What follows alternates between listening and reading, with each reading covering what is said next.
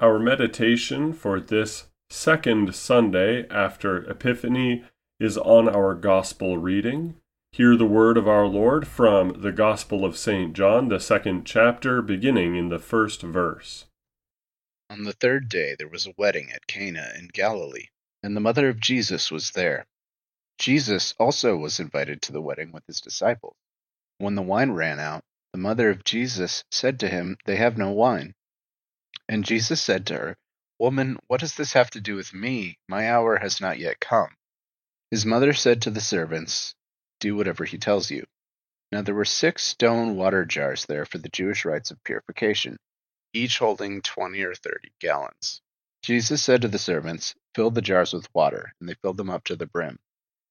And he said to them, "Now draw some out and take it to the master of the feast." So they took it. When the master of the feast tasted the water now become wine, and did not know where it came from, though the servants who had drawn the water knew, the master of the feast called the bridegroom and said to him, "Everyone serves the good wine first, and when people have drunk freely, then the poor wine, but you have kept the good wine until now." This, the first of his signs, Jesus did at Cana in Galilee, and manifested his glory, and his disciples believed in him. This is the Gospel of our Lord. God be praised for his glad tidings. Now grace, mercy, and peace to you from God our Father and our Lord Jesus Christ. Amen. They have no wine. Typically, a wedding in these ancient times would last 7 days. The family of the newlyweds would spend an entire week partying, relaxing, and enjoying themselves, and that means a lot of wine. Yet, curiously, here by the third day there was none left. We do not know why this happened. Maybe there was an accident, and an urn full of wine was shattered. Perhaps there was poverty among the families of the groom and the bride, such that they could not afford more than a drink or two for each guest. Perhaps it was a blunder on the part of the wedding planners, who with massive oversight simply did not bring enough. And while we should hope that this is not the case, perhaps the people cast off all restraint and were drinking too much. Whatever the explanation, it is human failure that ultimately tells us why there was no more wine in this moment. It is a celebration, but a crucial part of that celebration of how these people celebrated was not present because they failed to have enough. Mary goes to our Lord Jesus. No one else did. The groom and the bride were interested in each other. The father of the bride, maybe he was trying to fix it all on his own. Maybe these 3 had their own excuses. But what do we say about the disciples? Here they were, having learned from Christ himself to do what is good for others, but there's no indication in the text that they were even aware of it. To be fair, we don't know all the details. Maybe everyone was running around desperately trying to procure more alcohol, but only one guest went up to our Lord Jesus for our help. Mary, the mother of our Lord, she went to Jesus with the problem. Up until this point, a problem caused by human failure was continued by human failure, and it is to the shame of everyone but Mary that they did not go to the one man able to actually do something about it. If you ask me, this passage shows a failure on account of the disciples, at least, to believe what they had been told. Why else would only Mary come and ask? Our God tells us to pray for our daily bread. He says, "Call upon me in the day of trouble. I will deliver you, and you shall glorify me." Believers everywhere are called to cast our anxieties upon the Lord. Here in our reading, at least half of the people attending must have at least heard that Jesus was the Messiah. and they would have known exactly what the Son of Man title means, that he is the very God to whom they should bring every request, every desire, every anxiety. No one at this wedding, except Mary, did that. No one except her understood that this was God himself attending the wedding feast, and they should have known better. Now you might reply that Jesus had not begun performing signs and miracles, and he had not yet declared himself to be God quite yet. So criticizing the disciples here sounds unfair, and to that I say poppycock.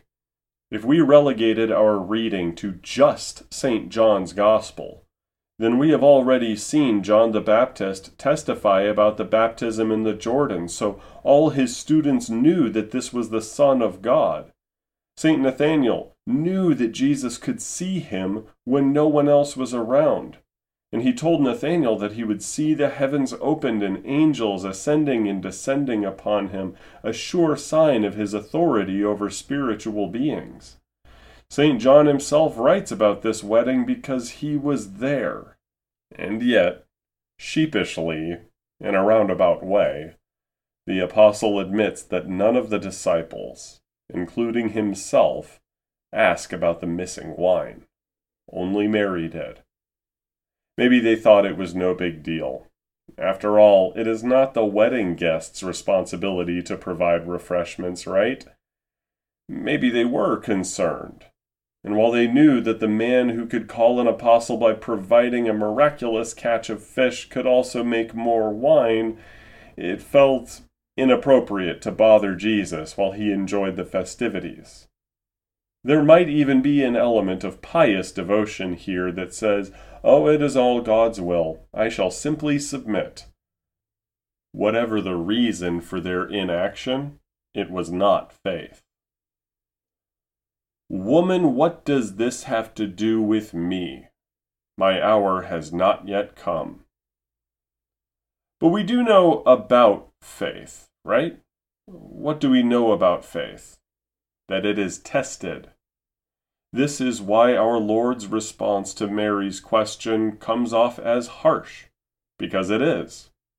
Now, I know, we've all heard it before, that calling his mother woman was not disrespectful, and it's how people addressed their mothers in the first century, and blah, blah, blah, blah, blah. All these excuses come from our commentaries in a panic at the thought that Jesus disobeyed the fourth commandment. But it is not addressing Mary as woman that makes this comment harsh. Not at all. It is when our Lord says, "What does this have to do with me? My hour has not yet come." This is a polite but firm way of saying, "This is no fault of mine and has nothing to do with my ministry of atonement. Why do you expect me to clean up these people's mess?" It is harsh, but it is a test, even of his own mother.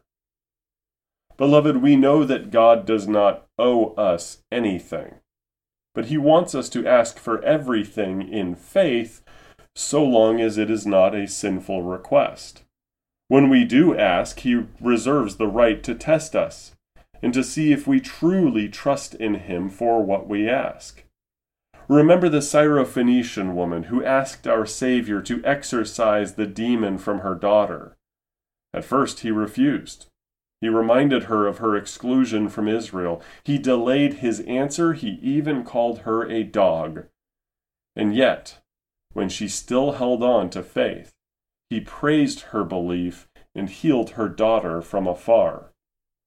God wants you and I to hold on and keep trusting, even when he tests us. When we pass the test and come out stronger, he blesses us. Mary passes when her son tests her. She goes to the servants and says, "Do whatever he tells you." Beloved, Mary believed. She held to true faith in Christ, even when his response appeared to drip with contempt.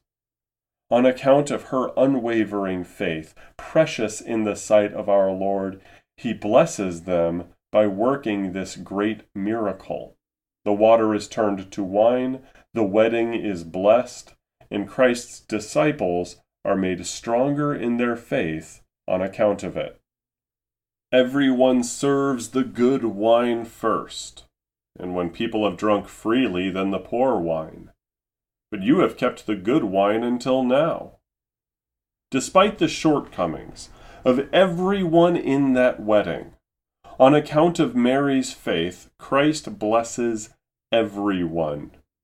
He shows mercy on them because of Mary's faith, in the same way that we receive the forgiveness of our sins, union with Christ, and eternal life by faith in our Lord. We receive an eternal blessedness beyond what we deserve when we trust in Jesus for all of our good. Even more wondrous, it is a free gift. Nowhere does the text say that our Lord charged even 1 copper coin for the wine he produced, even though the quality was above and beyond what people were expecting. He did so out of pure grace for all attending, the same way that he saves us without asking for indulgences, animal sacrifice, or endless works. The wine was free, in the same sense that salvation is. Beloved, it is for mercy that we are tested and blessed, mercy upon others in addition to ourselves. In the same way, the Lord blessed Joseph with command over all Egypt, that millions may survive the famine, including his own family, despite Joseph's faith in his promises being tested. So too did he bless the disciples with greater faith as Mary's request was fulfilled. His disciples believed in him. Not only do they benefit from continued festivities, but they are made believers by seeing this gracious act happen in real time. We are made Christians for good works, to be certain. But have you considered the amazing and precious truth that even your answered prayers are used to bless your neighbors in such surprising ways? Mary likely had no idea whatsoever that her perseverance would lead to souls being saved, men who lacked faith, despite being called disciples, being granted faith. Imagine her joy at seeing this fruit. May we too, rejoicing in the true and certain promise of blessing, persevere in our prayers, pass the test, and receive the blessings that God pours out freely upon ourselves and others.